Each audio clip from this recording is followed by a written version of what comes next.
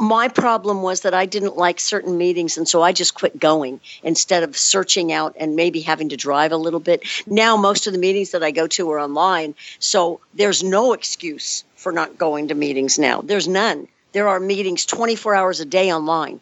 And I go to women's meetings online because there's still not a lot of women's meetings around me. And I really crave women's meetings. I like that nurturing spirit that's there. I have a sponsor that's actually in the States, but we Skype. And I'm doing the steps again with her.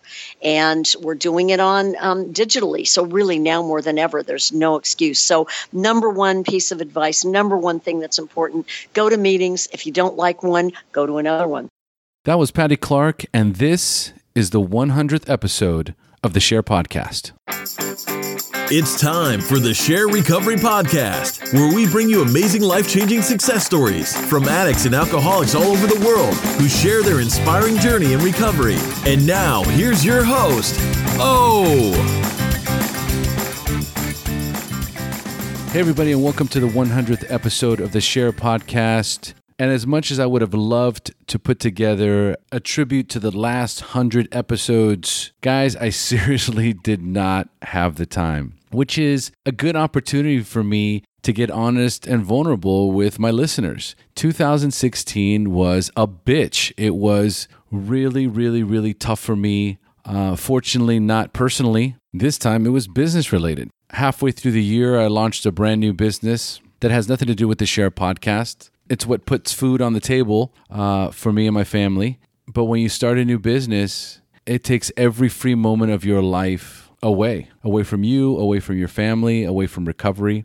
And there were so many times towards the end of this year that I wanted to put the brakes on the SHAIR podcast. And, fortunately for my listeners and for my wife, that just wasn't an option. I remember coming to my wife a few times and just going, I don't know how much more of this I can take. I don't have a moment for me. And she's like, whatever you do, you can't stop producing the show.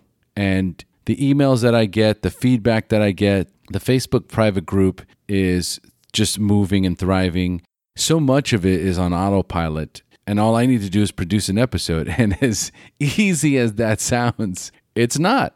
It takes energy. It takes momentum. It takes what it takes. And so I want to take this opportunity to tell you all how much I love you and how much the SHAIR podcast has been a needed element in my recovery over the last 6 months. I have missed so many meetings, disconnected from my fellowship.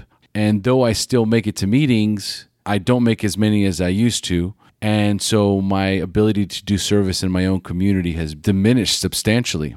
And it's not something that I'm proud of. But something I am proud of is being a member of the Vigilance Club in Sabana Sur, Costa Rica, my home group where I got clean in Narcotics Anonymous, my other home group in Alcoholics Anonymous, the Zoo group in Escazú, Huachipilín, my sponsor who I'm super grateful for, Alex, I love you, man, my one and only sponsee that I currently have, Alejandro, and all of my friends that have been behind me. I show up to the meetings and I have to kind of vomit out all the craziness that's going on in my life because I'm off kilter. The balance that I had when I launched the SHAIR podcast is not the same balance I have today. And without recovery, there's no way that I would be able to compartmentalize the things that I need to. So hopefully for episode 200, I'll be able to put together what I'd love to put together for you guys, an amazing look back at the last 200 episodes. In the meantime, I couldn't be more grateful and more proud of all of the friends that I have made over this past 2 years since I launched the SHAIR podcast. So many of my guests, like Cole Chance and Brian B. D. Nino and Veronica Valley and Joseph Naus and Ed Cohane and George D. And, the list goes on. And I'm grateful and I'm proud to say that these people are my friends and I'm still connected with them. And we follow each other on Facebook. And I have a family here that goes beyond the family that I'm grateful for. My wife, my daughter, my sister, my mom. I've got these amazing women in my life that propel me to be a better man, a better father, a better husband, a better human being. My family, along with my recovery family, is the biggest blessing that I could ever ask for. So I want to thank you all for tuning in and for listening and for being such an amazing part of my life and my recovery. A big thank you to Krista Wojo, my assistant, who has been invaluable in helping me produce the SHAIR podcast for, it's got to be well over a year now. You are amazing. Thank you so much, Krista. And finally, I want to thank the listeners who sent in their audio recordings for the 100th episode. And I'd like to kick those recordings off now, starting with Maureen and Ron. Hey, Omar, I hope you're getting this. I just want to let you know how much I love your podcast. My name's Maureen. I celebrate 1 year tomorrow, the 29th. I've never ever left a voicemail or a thing like this. I've always done emails. So forgive me if it sounds weird or if it came across weird. But anyways, looking forward to hearing the rest of your podcast. You're the best. HP, baby. Okay, I'll talk to you soon. Hey, I'm 49 years old. I have a wife and 3 children. I'm a business owner, and I just celebrated 1 year clean, April 12th. And I listen to your podcasts all the time. And my name is Ron T. And I just want to tell you how impact your podcasts are for my recovery. And keep doing the good work. Appreciate you, man. Talk to you soon. This next message coming up is from Christopher Lee Falk, who is the founder of allrecoveryrings.com. And what he does is he takes AA Clean Date medallions and manipulates them into rings. And if you're on the Facebook group, he'll occasionally post a link to his website called All Recovery Rings. Chris sent me 2 of those rings as gifts. Thank you so much, Chris. And thank you so much for the message. Hey-oh! That's my best Ed McMahon impression. We're excited. The Tonight Show, in quotes. Can you tell I'm working on my master's degree in chemical dependency addiction with a minor in co-occurring mental issues? Enough about me for now. I would really like to thank you, O, for doing your part in raising awareness and reducing the stigmas related to our disease. Together, I think we're making a difference. As for your podcast, I'm not going to list my favorite episodes because every one of them have touched a part of my life in many ways. But episode number 91, Keith Campbell, the creator of the Thriving Sober and Serious Facebook page, is the one I want to give a shout out to. Keith brought awareness to me of the SHAIR podcast, which then began my binge of listening to 90 episodes in 9 days. What can I say? I'm an addict. I'm proud of it. Let me know how those recovery rings I manipulated out of sobriety medallions fit. Until then, thanks again. Now, there's work to do. Create a grateful day. God bless you all. Peace. The next 2 are from Penny Musa, and she's one of my absolute favorites. We follow each other on Facebook, and we stay very close. I love her to death. And she left me 2 messages, one in reference to the interview I had with Cole Chance, and the other one on the interview I had with Veronica Valley. God bless you, Penny. You've always been such an amazing inspiration for me. Hi, it's Penny. I just wanted to say thanks for the shout out on Cole Chance's podcast you did and how amazing she is. She is truly a miracle. God bless you. God bless you too, Cole, and all the very, very best. Bye for now. Hi, it's Penny from Sydney. Just ringing to say thank you so much for Veronica's amazing podcast story. It was sensational. Oh my God, it could so be my story. I have had to listen to her twice. She is so inspirational, such an amazing woman. I am so grateful to you and to Veronica for sharing this. And I just wanted to say thank you. So that's pretty much it. I hope you're keeping well. God bless and thank you so, so much. I got so much out of Veronica's podcast. Take care. Bye. This next one is from Danielle, and Danielle has such a sweet voice and such a strong message to all the people that live in dysfunctional codependent relationships, that there is hope and there is help out there. Thanks again so much for the message, Danielle. Hi, this is Danielle. I'm calling. I wanted to just thank you for your amazing podcast this past Tuesday about, the people who love the addicts as well. It was just really great. It was exactly what I needed to hear on that day.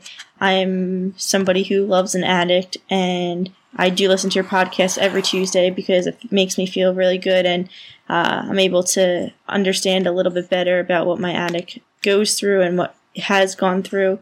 And then I was having a really tough time this past week, and just listening to that Nar-Anon kind of type of podcast really just struck a chord with me and was exactly what I needed to hear.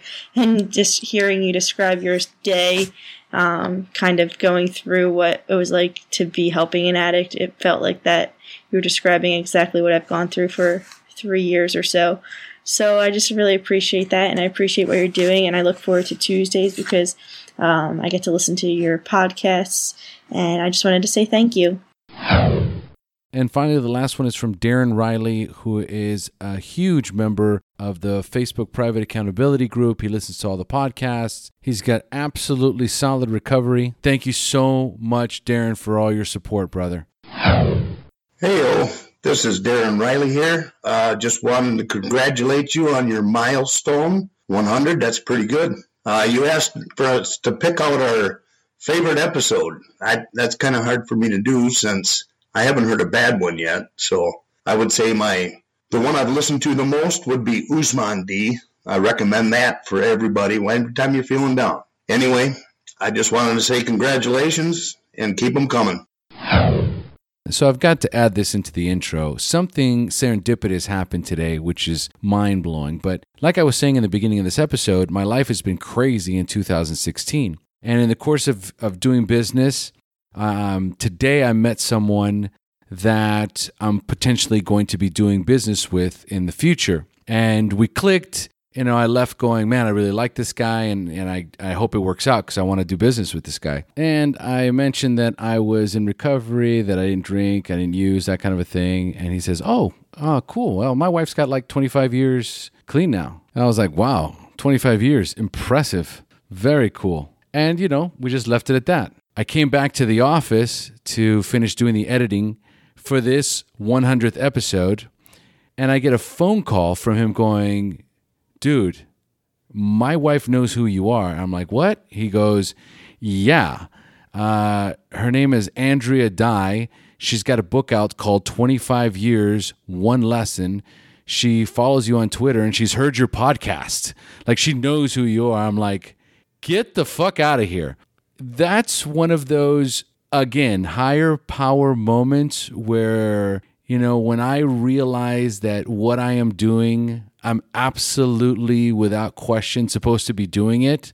This is one of those aha moments that just kind of hits you in the back of the head and goes, see, I told you.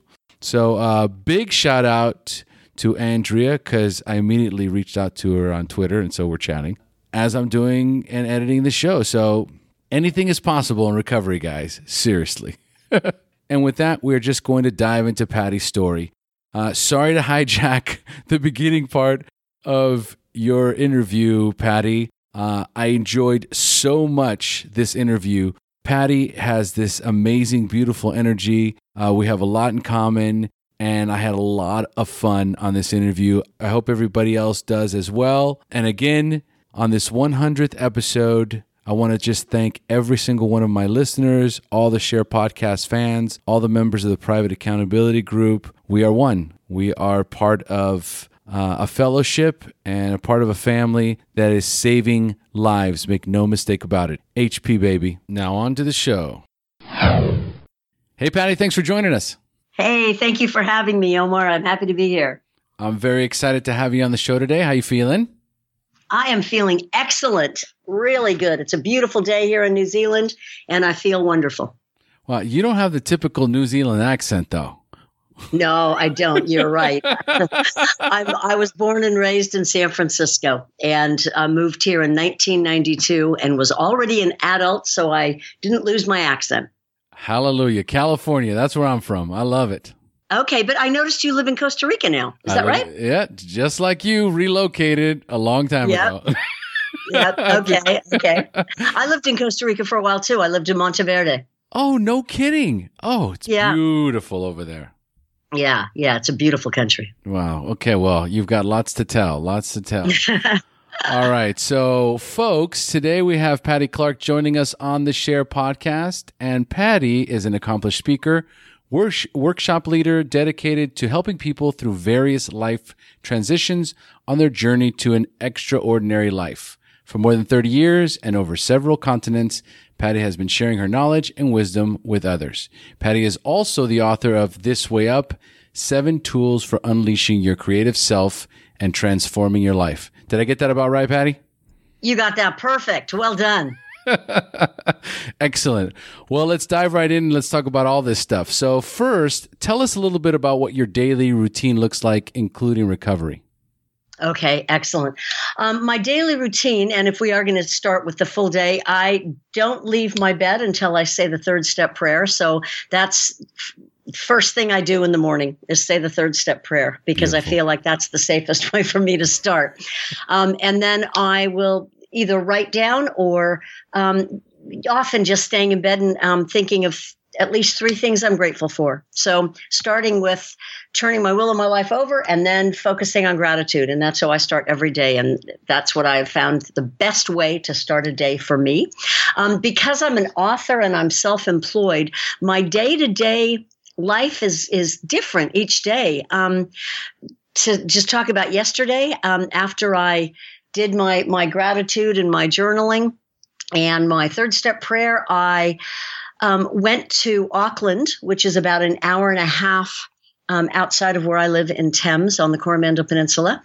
And I brought some books to a bookstore. And then I had an interview on a TV station in Auckland. And then I did a book event at a library and then got home at about 10 last night. That's not a typical day, but it's not typical either. Where do you get all this energy from? Well, I could say coffee. But to be honest, I've just always had a lot of energy, to be honest, Omar. As a matter of fact, that was one of the things I really had to deal with in therapy when I first got sober was my knee-jerk reaction to, oh, Patti, you're so hyper, because I heard that so much when I was a kid growing up, and it was a real button for me. And instead, I choose to reframe that now and consider my energy an attribute instead of a negative. Yeah, no, absolutely. And that's the thing. There's one thing that I've, I guess, either learned or I can't remember speaking with somebody about this, but as far as how traditionally children have been taught in schools, it's one-dimensional. And so for children who have different personalities, if you've got a personality that doesn't fit within the mold of the scholastic system, then you're put off as this either problem kid or hyper kid or ADD kid or whatever, instead of trying to tailor the education around the child and their personalities. I think that today that's shifting, and I hope that's the case because, once we break out of our shells, look at the things that we accomplish. It's amazing, right? Well, absolutely. My very, very favorite TED Talk is Sir Kenneth Robinson, How Schools Kill Creativity. And that is my absolute favorite. In fact, I think it's most people's favorite. I think it's the top TED Talk available. But absolutely, and I'm a teacher. I've taught primary, secondary, and tertiary. And I definitely know that. And I left teaching because it made me crazy trying to quell all of those beings that are trying to just be big and bright and expressive. And yet we have to push them into these little boxes and to do all the stuff that needs to be done as a teacher these days. So absolutely, I couldn't agree with you more. I want to watch that TED Talk. What is it? You haven't seen it? No. What is it? Oh, you'll love it. It's fabulous. His name is Sir Kenneth Robinson, and it's called How Schools Kill Creativity. It's wonderful. And the way that I dealt with school and the way that I hear so many people dealt with school is, once I was old enough, I just started doing drugs and alcohol. So I was in San Francisco in the 60s or just outside of San Francisco. So, boy, drugs were readily available. And I would set my alarm and I would have cross tops, the little tabs of speed, and I would set my alarm, and it would go off, and I'd take a couple of cross tops and bing, jump up. Yeah, and that idea of me on speed is really frightening. It was almost like that rebellious side of me that was saying, fine, you want to call me hyper? I'll show you hyper. Oh my God. I can't even imagine. Well, tell us, let's start diving into that arena. First of all, tell us how much clean time you have and when is your anniversary date? Okay. I got sober in 1988. And I was sober for 12 and a half years. I got sober just before my 30th birthday. My first sober date was January 26th, and I got sober just before my 30th birthday. And I wanted to be sober because I grew up in an alcoholic family, as many of us did. My mother died of alcoholism. My father was a, sort of functioning alcoholic and looked good, drove a nice car, but was he wasn't the identified problem. My mother was.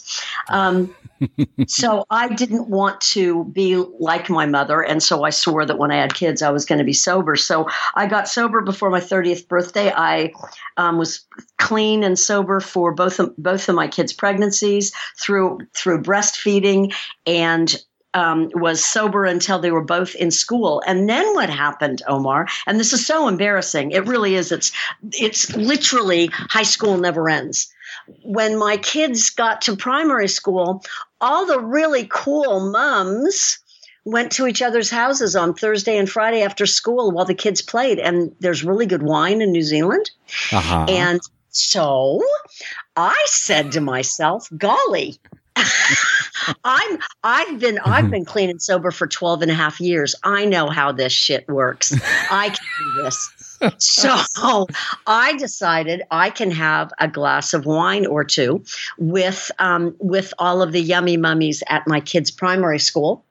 And because these were the mums, as they say in New Zealand, these were the mums that were the wives of the doctors and the dentists and the bankers, and they lived on the beach, and the kids would all play together after school. And, the mothers would sit out on the deck and have really good Chardonnay and really good Pinot Gris. And I said, well, that's where I belong, obviously.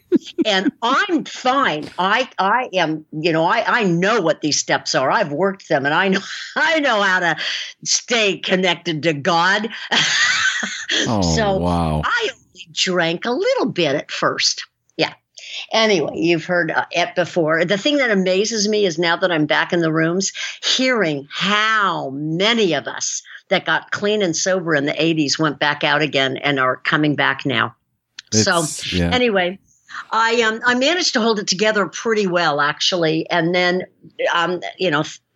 but by the grace of God, I didn't hurt anybody. I didn't get in any car crashes.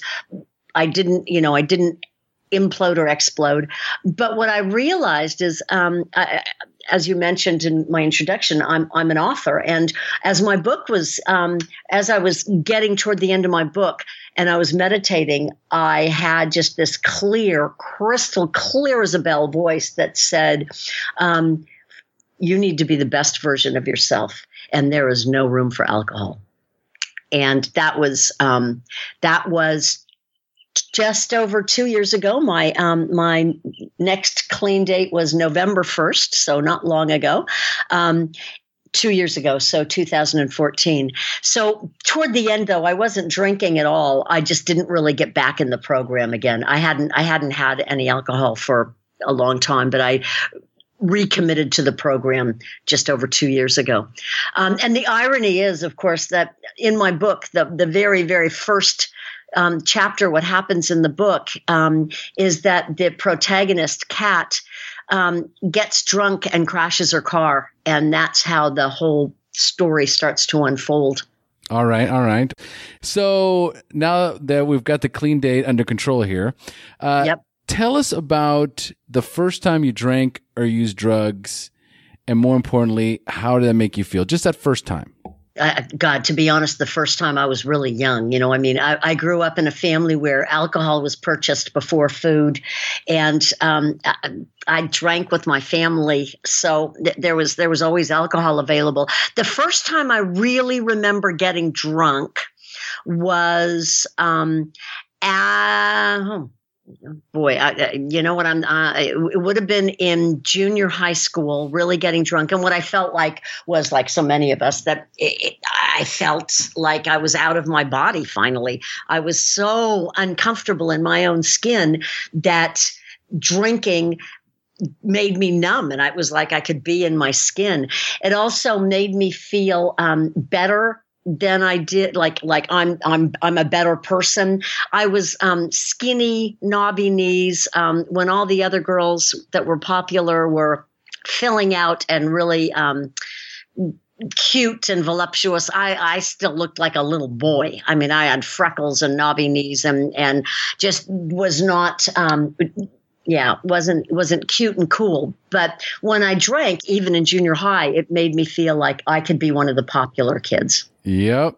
That's exactly how, well, I mean, I can't say it's exactly how I felt, but there's a lot of similarities in your story. It's that not feeling good enough, not feeling smart enough, not feeling good looking enough, not feeling all this. And then you drink, and then all of a sudden I'm feeling all of those things all at once.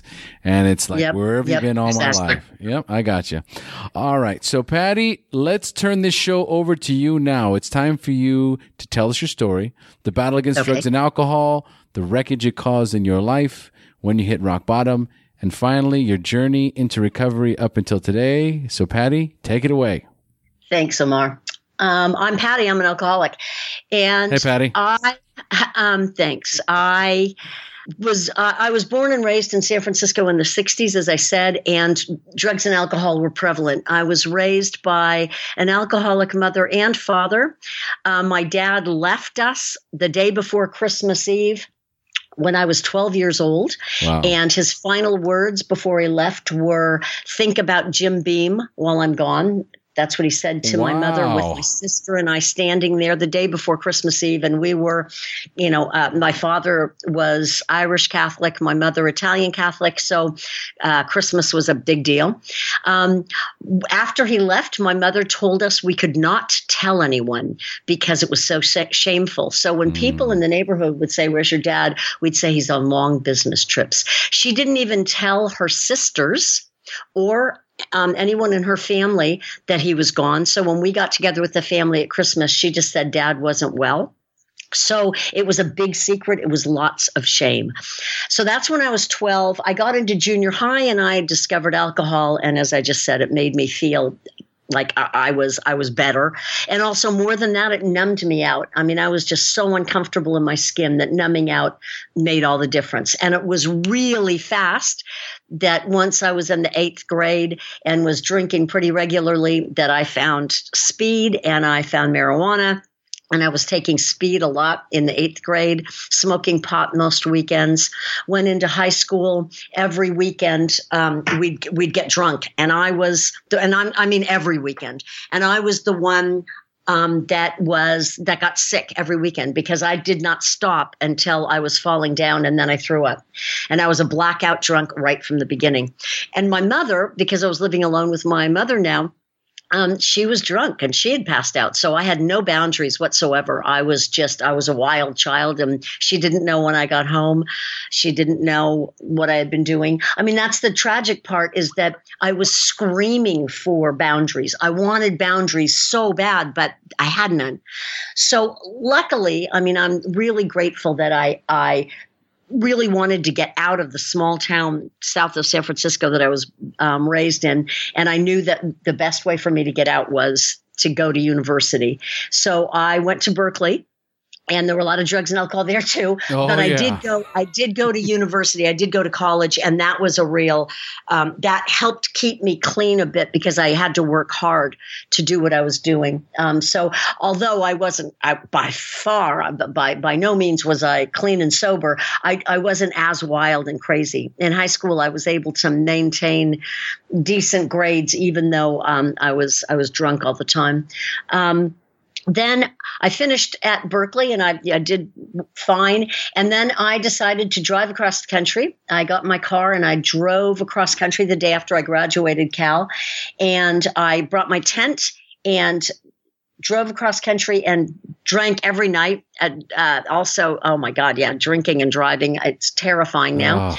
Ended up in Florida and worked as a cocktail waitress for a while in Florida. Didn't like Florida, so decided to go as far away as possible.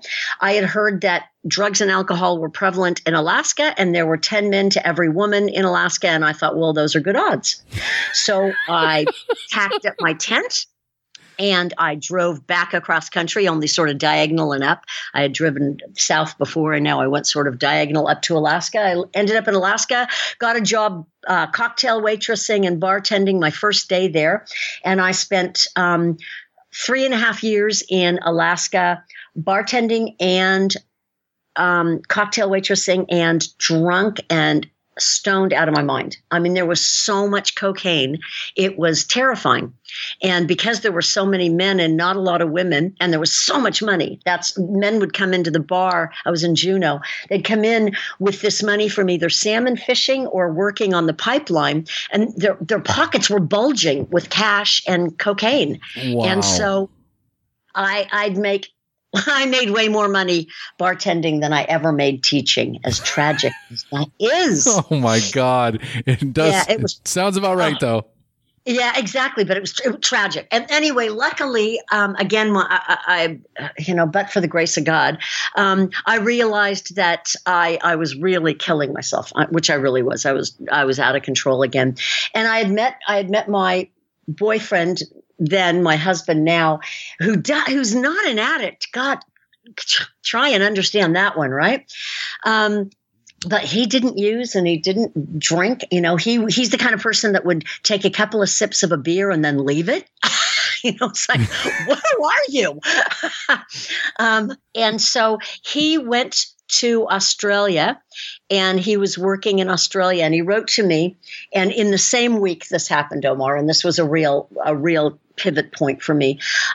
He wrote to me and said, join me in Bali, and let's travel together. Wow. That same week, I got offered a full-time teaching job, and a woman that I was doing substitute teaching with said that the person next door to her in this condo complex was moving out. I could move in. I had some money saved. They were giving loans, like giving them away because it was the oil boom days. And I could have bought a condo easily. And I had it because I had a contract to be a teacher.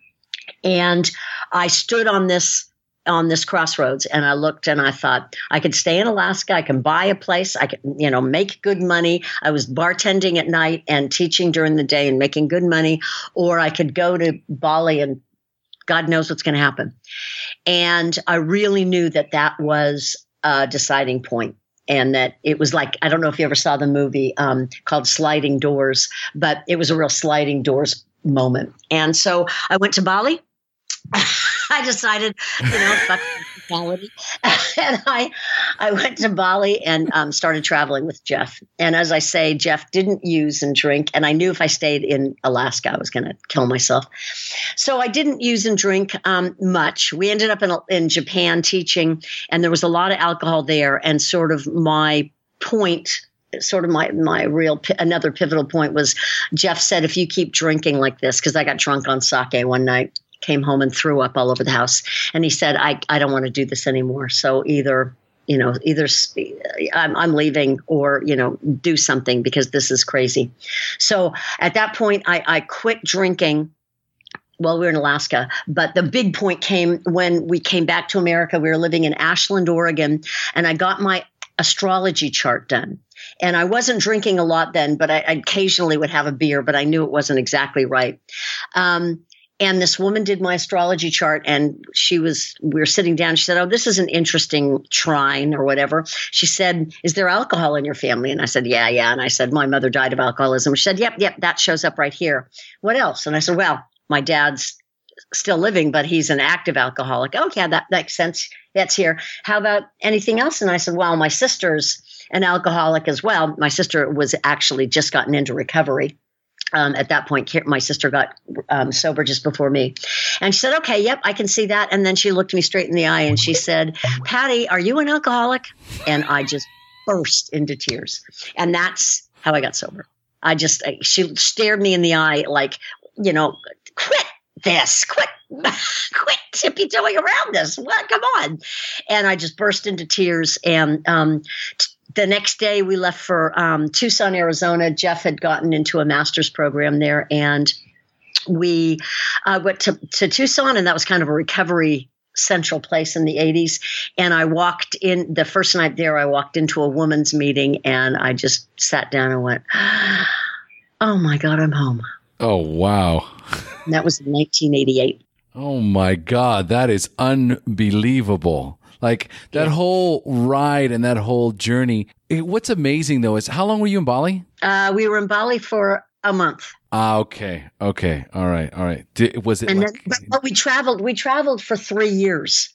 So we went from Bali and then went to Australia and then went up to Japan. And in Japan, when I was teaching, there was so much alcohol. And part of my job working with adults was to drink with them. You know, you'd go out after work and drink. And I'm an alcoholic. So it was like hidden candy store. They pour the drinks. I never had to touch anything. They poured it for me. So if somebody else is pouring it for me, it's not my fault. Nope. That's a rule. That's a rule. Hard, fast rule. So 1988, you get your astrological chart read, and you go to your first woman's meeting, and then you're sober for 12 years, right? Yep, 12 and a half years. Okay. So what were those years like? I mean, the first year, you know, what happened? You know, there's a transition that happens as you begin the journey, but what happened along the way that brought you back out? Oh, okay. Well, what happened, I mean, I was definitely a member of the Pink Cloud Club for sure. I mean, everything was wonderful in Tucson with these women. The recovery community in Tucson was just amazing. It was huge. And I went to women's meetings several times a week. I had an amazing sponsor. I had dear friends in the program, and I was doing art. And I was working in a good job. I loved it. So my first 2 years while I lived in Tucson, and I was really active in recovery, and I had solid foundation for recovery, thank God. And then Jeff and I went to Africa, and there were no meetings in Africa, and I'd write to people, but there was no internet. This was in 1990. There was no internet. And there was no meetings. I'd write aerograms to my sponsor and to friends, but that's not quite the same. Then we came back, and in 1992, we moved to New Zealand. And I got here, and I'm in a smallish town. There were no women's meetings, and the meetings, I'm not saying this judgmentally, but it did impact me. They were very, very, rigid, mostly old men, and a lot of real pedantic talk. Yeah. And what I judgmentally am saying is it didn't feel like a lot of spirituality. It felt like a lot of big book thumping. And when there was emotion, it was like, well, just don't drink and you'll be fine. And that didn't feel like recovery to me. It felt like judgmental and harsh, and it just didn't work real well. And also because there wasn't a lot of meetings here and a lot of women, I ended up sponsoring a lot of women, but couldn't find a sponsor. No one had more sobriety than me. And so I was looking around. I finally found a sponsor in Auckland, but that's an hour and a half from here. And I was doing a lot of my own work and my own recovery, and I was doing a lot in therapy, and I was journaling a lot, and I felt strong enough, but I wasn't getting what I needed in meetings, and that was the problem. So I stopped going to meetings, and then I just, as I told you, after I stopped going to meetings for a while, this was about 1990 at this point. In about 2000. So in about 2000, 12 years later, that's when my kids were in school, and that's when I was seeing all the yummy mummies drinking on the decks. And that's when I thought, I'm fine. And it was really absolutely because I quit going to meetings. There's no question. So once that happens, once the relapse happens, what was the rock bottom that brought you back in? Once you started drinking, you knew you had to, obviously the progression starts, and it's probably not overnight, or maybe it was. How quickly or how slowly did it take the progression from when you picked up again and when you came back? Yeah, it was another 12 years. Oh, long. Which is terrible. Yeah, it was 12 years. And the reason I got sober again was because I wasn't living my life to the fullest. And I've written this book, This Way Up, 7 Tools for Unleashing Your Creative Self and Transforming Your Life. It's about being the best you can be. I was running workshops about being vibrantly fit and healthy, about grabbing life, about being creative. And I knew that whenever I drank, I didn't feel like that. In my middle-aged body, 1 glass of wine impacted me negatively. 3 glasses of wine, which what usually happened once I had 1, I felt like shit in the morning. Now, I wasn't drinking every night. And as I said, I didn't hit a rock bottom nothing happened. Nobody got hurt. When I did my amends to my sons for the when I went back out, they both said, you know what, I can't even remember you ever being drunk. I don't picture you having a problem with alcohol. Of course, I talked about it and I was real open, et cetera, but they said, I have no memory of this. So on the one hand, I'm really grateful for that. On the other hand, I know how much I hid from them. My husband's not an alcoholic. He didn't see a lot of it. My kids didn't see it. My favorite place and way to drink was alone, so nobody would see me if I did, fall down. So no one was quote unquote hurt except me. So my rock bottom was for me when I realized I'm not living my life to the fullest. I'm not as vibrantly fit and healthy as I want to be. And I'm being a fraud if I go out and once my book gets published, because I got sober again before my book got published, I will be being a fraud if once my book is published, if I'm still drinking again. Even if it's 1 glass of champagne at the launch, it's still a lie because I know who I am. Even if no one else is seeing it, I know that it's bullshit. I know that this is not the best me. And I have no right to be going into workshops or to be going and going to a book event and talking about being the best you can be if I'm having any alcohol. That's bullshit. And I know it, even if nobody else does. Well, when you have that much program in you, it's impossible. It's impossible to live in denial and not go absolutely out of your mind. That's absolutely accurate. It's like this ass-kicking guilt machine that is just pounding on you over and over again. You're a fraud. You're a fraud. You're a fraud. You're a fraud. So it was a double guilt. Yeah. No, absolutely. Well, Patti, can I ask you how old you are? I'm 58. Okay, 58 years old. And the reason why I ask is because in the beginning, when you talk about when your dad left and how your mom hid all that from everyone, that's such an 2 generations back mentality. Oh, It's like, when my parents, when I was growing up and my parents would fight and there was, ridiculous fighting in the house, tons of dysfunction, and absolutely no discussion about therapy, no discussion about talking to somebody. Everything had to stay within doors, always had to keep up appearances. And so imagine, as the years go by, we have to learn how to do all these things. We have to learn how to take off these masks that we've been putting on for years and come out of hiding. So when these things start to happen to us, we have to, it's like, okay, is it okay for me to talk about this now? And of course, now we know that there's absolutely no way of recovering. There's no way of becoming a whole person unless you're able to freely share about all the dysfunction and all the craziness and insanity that's going on in your lives. Absolutely. So now you come out of this, you've got 2 years now, but you've done a lot. Yeah. You've got this book that came out. And so the book, you were writing it while you were still drinking. Yeah. I was. And I mean, that's so that's an interesting dichotomy. The opening scene it's written, the audience is really middle-aged women experiencing empty nest, experiencing a loss of self, trying to reconnect back to self, and talk about, you can't reconnect back to self when you're using, you can't do it. Yeah. That's the ultimate obstacle. And yet, I was writing the book and I had, again, I had all the tools, I had all the verbiage. I knew what to say and what to do. And I had a lot of recovery under my belt, but I was in denial. I was in denial. I was saying, oh, I'm fine. Just such bullshit. Anyway, thank goodness I still meditated on a daily basis. I still journaled, even when I was drinking.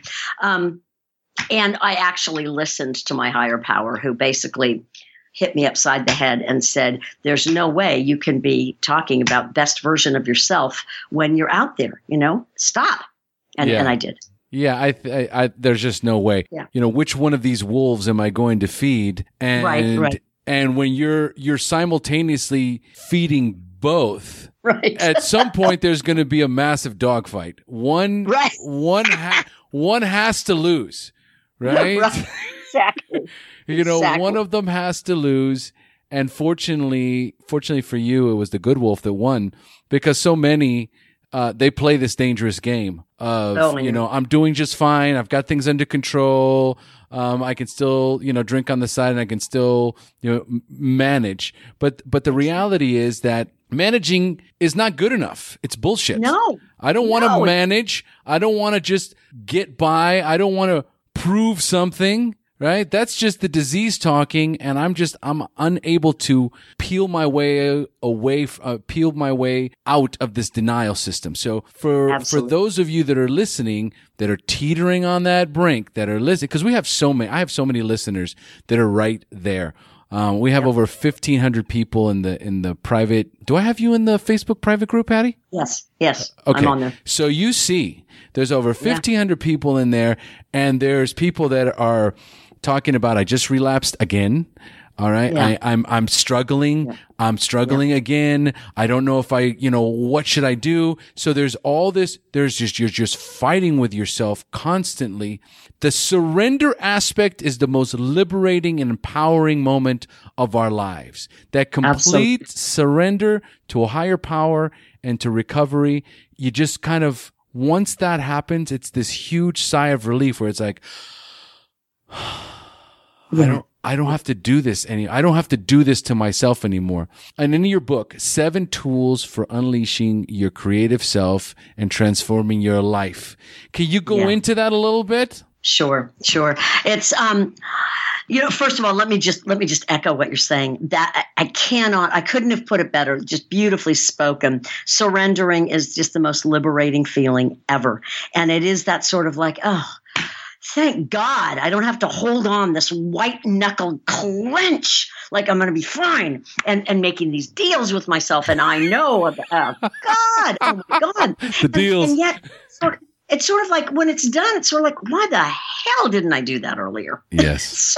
God. Oh, our brains are just, terrifying. Oh, it's a horrible place to be. Horrible. I always say this. Listen, if you're sitting at home by yourself, you're sitting at home with an addict. Okay. Run. Exactly. And you bet your brain can justify any number of things. God, yeah, so liberating. So what prompted the book is that I'm a workshop facilitator. I had been, just real briefly, because it's not really related to recovery, but I had been running workshops for teenagers for a long time. And then one day I was reading something out of a self-help book to my older son, Lucas, who is now 23. And at the time he was 13. And he put his hand on the book and he said, "Mom, you've been saying this stuff to me since I was a baby. When are you going to stop reading other people's work and start writing your own?" Oh, wow. And I wow.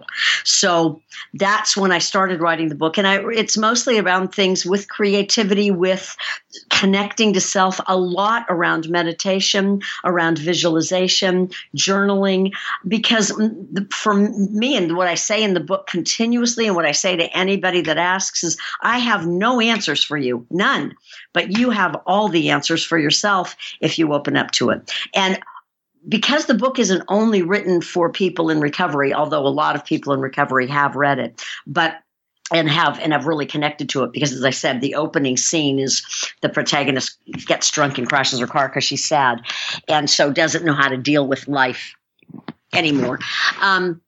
But basically, I don't use these words to people that are not in recovery. So I use different words. But basically what I'm saying for those of you that are in recovery is that by getting quiet and opening yourself up, you're opening yourself up to your higher power. And that's who has all the answers. We don't have the answers for ourselves per se, but when we get quiet and go inside, we access that highest self, and that's who has the answers. And no one outside of us does. Externally, you aren't going to get answers per se. However, in the program, we do have people that know the program, and therefore, unless you're really accessing your higher power and you know it, be careful, especially in early recovery. Do go outside yourself, go to your sponsor first. So it's sort of a double-edged sword there. It's like, if you can get quiet and access your higher power, great. But if you're in your own head and you're bullshitting yourself, get to your sponsor. And if you don't know the difference yet, go to your sponsor. Right. It's so much easier when you have that outlet. I'll tell you this much. A friend of mine who's just brand new in the program again, he was telling me that he was in a meeting and somebody was talking about their story. They were sharing something about their using. And this is a guy who just kicked opiates by himself in his backyard for 2 weeks. So if you're talking about smoking weed, it's almost like, what are you talking about? Like that, that's like talking about smoking cigarettes, right? And I said, look, buddy, everybody on this planet, regardless of who you are, could benefit from working the 12 steps. Imagine what the world would be if everyone were to take an inventory on themselves. Oh, no kidding. No kidding. So quit judging others, get off your soapbox, right? And get off your, we tend to get very self-righteous, especially early in recovery, right? Yes, we do. We get this thing, and as soon as we start getting it, we start taking everybody's inventory. That's and right. I said, you know what? It's your program, it's their program, and to be quite honest, everyone can benefit from working at 12-Step Fellowship. And think about the resources we have at our disposal. Anytime there's something going on in our lives, I can pick up the phone, I can talk to my sponsor or somebody very close to me in the program, and I'm going to get a direct pipeline from God. Because as soon as we start talking, the answers, they come from above. They don't come from us. Who else has this opportunity, right? I know. We need to relish that, and I think that's one of the most important things that if I can get across to people. If you are in this fellowship, you have no idea what you have access to, but it is so powerful and so life-changing that if everyone were to tap into this, the planet would change overnight. I totally agree. And, I've said to so many people, I don't know how people do life successfully without the program. No. But I agree. It's sort of like, imagine if people were constantly keeping their own side of the street clean. Uh-huh. If they were constantly clear on what their own stuff is and were able to just focus on that, keeping their own side clean, keeping a constant connection to God, meditating daily, and saying a third step prayer daily. It makes so much sense. And when you're wrong, promptly admit it. Imagine. It's almost too utopian to even go there. So absolutely, yeah. No kidding.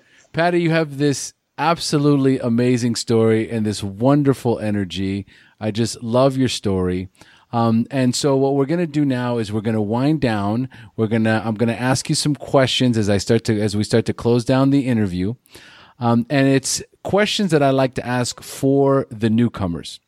So Great. I'm going to ask you 5 questions about your early recovery, and I want you to respond with inspiring answers you can share with our newcomers. Are you ready? Perfect. Yes. Okay. So first of all, What was keeping you from getting clean or staying clean when you first got introduced to recovery? Fear and shame.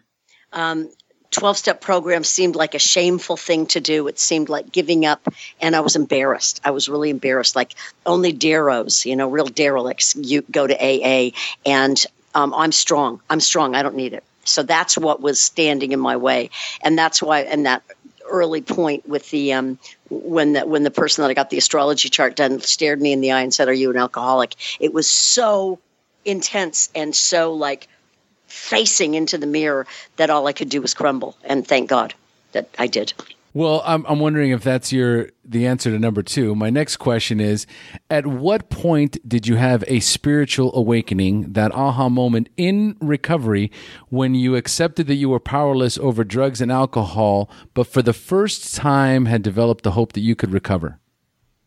It would have been one of my very first meetings in the women's meetings in Tucson. I had an amazing sponsor that I got my very first night. I sat down, and the first part of it was very tangible, just energetically sitting down in that women's meeting with this circle of women where I looked around and thought, oh my God, I'm home. I felt safe for the first time ever. And I started crying, and it washed over me. It was very much a spiritual awakening, and I just absolutely submitted to it, and that was it. My very first meeting. It's so liberating. I have, my first year, I cried in so many meetings. I didn't even recognize myself. Growing up in a very machista Latin family, my dad's Colombian, and there wasn't a lot of crying allowed for boys. Right. I can imagine. And in the rooms, man, you're just like, let it all out, buddy, let it all out, and it's just so. Those magic moments is when you know that you're connected to a power greater than you are. It's beautiful. Yeah, absolutely, absolutely. What a gift. Yes. So tell us, Patti, do you have a favorite book that you would recommend to a newcomer that you read in early recovery? Yeah, Each Day a New Beginning. That's mostly for women.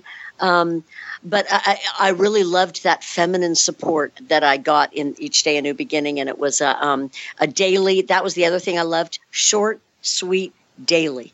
Every day, starting with something. And so daily meditation books were essential to me in early recovery. I really loved it. They were gentle, nurturing. Yeah. Beautiful. I love it. Well, again, it's what resonates with you, and we have a lot of female listeners, so I'm sure they will benefit greatly from that suggestion. Right. And I think it's still available, updated from Hazelden. I'm pretty sure it is. I still have my very first copy that I got in the 80s, but I'm pretty sure they've updated it and that it's available through Hazelden. Okay, wonderful. And number 4, what is the best suggestion you have ever received? Lots of them. Go to meetings, talk with your sponsor. And if you don't, I guess the best advice really was, if you don't like one meeting, go to another one.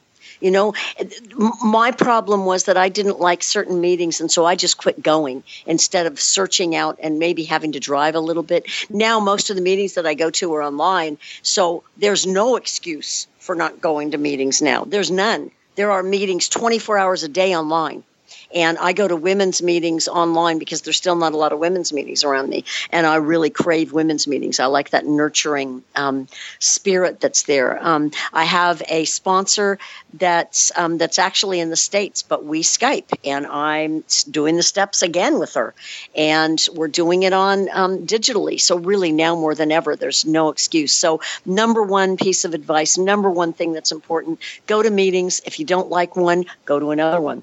There's always another one, and there are some great meetings. And if you have a sponsor that you don't like and that doesn't work, fire that sponsor and get another sponsor, but don't decide you don't need one.